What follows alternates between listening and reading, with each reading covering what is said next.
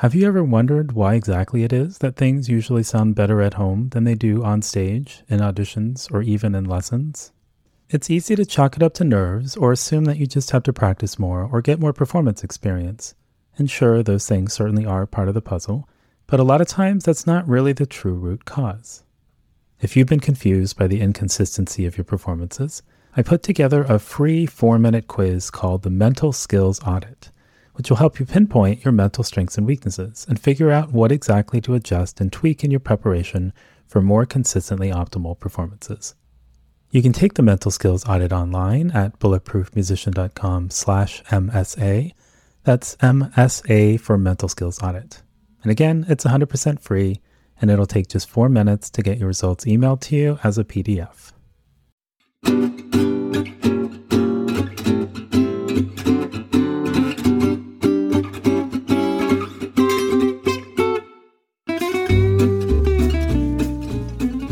Hi, this is Noah Kageyama, and you're listening to the Bulletproof Musician Practice Hack of the Week. Whether it's an audition, recital, or performance, it's pretty natural to engage in some sort of post-performance reflection, or post-mortem. For me, the reflection process usually consisted of A, reliving the worst moments, B, trying to decide how bad things really were, C, spiraling to the bad place and questioning all of my life choices, and D, resolving to practice more next time. Which technically I guess you could call a process, though not an especially useful one. I mean, sure, coming out the other end with more determination to practice for the next performance sounds like a good thing, but that motivation didn't last very long because I never made any specific plans about what exactly I would actually change. Like, should I do more scales? Shifting exercises, metronome work, recording, performance practice. As you can probably imagine, with no concrete adjustments in mind, not much changed in my preparation strategy from one performance to the next. So what's the alternative? What would a more effective and strategic post-performance review process look like? A pair of Florida State University researchers recently developed a structured tool called the post-event reflection to help athletes engage in a more constructive post-competition reflection process by combining key elements from previous research in this area. There are a couple goals here. One is closure. We may not need as much closure after great performances, but a process like this can help us bounce back a little faster when we've had one of those subpar days. The other goal involves cultivating confidence and increasing motivation by focusing less on the outcome, which is out of our hands, like whether you won an audition or got cut in prelims, and put more of our attention on the preparation process, which we do control. Things like the number of mock performances we do, or how we integrate recordings, score study, drones, metronome practice, slow practice, mental practice, and so on into our daily work. Where ultimately, each performance feels less like a test of your talent and ability, and more like an experiment to evaluate the effectiveness of your performance preparation strategy. So what does a post-event reflection, or PER, look like? Well, there are 5 parts. Part 1 is basically the when, where, what of the performance. This is where you log the date, the event, the results, if it's an audition, competition, or jury, and you rate your performance from 0 to 10, where 0 equals poor, 5 equals acceptable, and 10 equals excellent. And even if you rate your performance a 9 or 10, that doesn't mean you're done. As you'll see in a moment, there is still a lot to be gained by going through the whole reflection process. Part 2 is where you dig a little deeper into the specifics of your overall performance score by describing A, what went well, with questions like, what worked well for you today? And B, what went not so well, with questions like, what did not work so well for you today?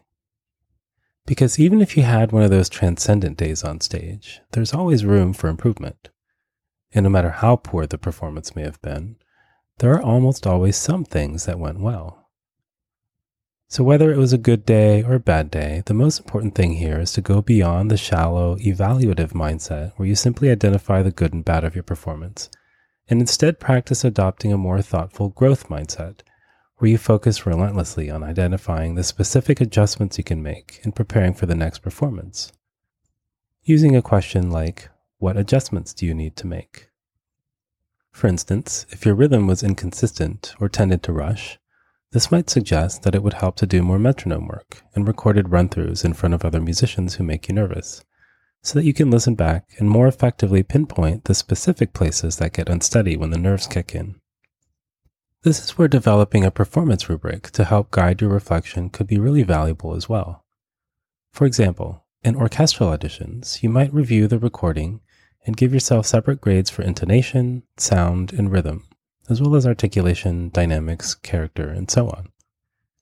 You might be thinking that a rubric sounds awfully grade school-like, and yes, it totally is, but every time my kids have used their writing assignment rubrics to guide the writing and editing process, they've done well on their writing projects, and every time they've ignored the rubric, their grades have suffered. Similarly, I think you'll find that listening to your performance with a rubric does change your experience. For one, it'll help you listen with a keener ear for detail, but more importantly, it'll help you avoid the tendency to obsess about one single aspect of the performance at the expense of others. Part 3 is all about the mental aspect of your performance. This is where you can write down all the mental skills that you're working on, from confidence to focus to your ability to bounce back from little mistakes, and rate each of them on a scale from 0 to 10, where 10 equals low, 5 equals okay, and 10 equals high. The idea is to quantify how well you did in each area, and elaborate a bit on these scores with some observations about how exactly you did. Like, focus equals 4. I started out pretty well and had a pretty clear focus on sound and phrasing, but then my thoughts started to wander a bit and I started worrying about a difficult shift coming up, and then when I missed it, I had a hard time not thinking about it and getting back into the music. Part 4 is devoted to reflecting on your performance activation. What's that? Well, anxiety has two components, a mental component like worry and doubt, and a physical component like increased heart rate, sweating, and so on. Activation is just a word that sports psychologists use to describe the level of physical arousal we experience in these kinds of performance settings, ranging from deep sleep to intense excitement. The idea is to reflect on whether you were at an optimal level of activation in warm-ups, right before the performance, and during the performance. Because if you were bouncing off walls in warm-ups, but felt sluggish on stage, that's not ideal and might call for some adjustments, like maybe some morning exercise or a nap at some point. And if you were really high in activation backstage, but then managed to get into a more optimal place once you began playing, it'd be helpful to explore what you did a little bit further so you can replicate that in future performances. Last but not least, Part 5 is a series of open-ended questions to help prompt some additional self-reflection in areas that may not have been covered by the previous sections. With questions like, what did you learn about yourself today? And anything else you want to note? I used to think of each performance as a one-off experience, where it was practice, practice, practice, practice, practice, perform, and then move on to the next one. In hindsight, I think it's more effective to think of each performance or audition as just another step in our ongoing development and growth. Seeing our senior recital as an opportunity to improve our memorization strategies, for instance.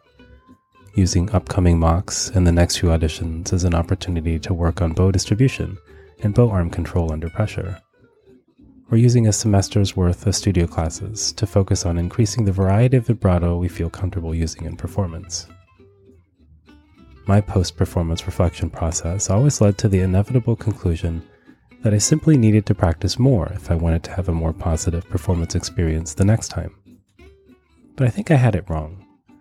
When you look at a post-performance review process like the one Chow and Luzeri developed, the goal after performance isn't so much to beat yourself up or pat yourself on the back and make adjustments to your practice time, but to use what you learn from the experience to evaluate your preparation process and figure out how you're going to practice differently.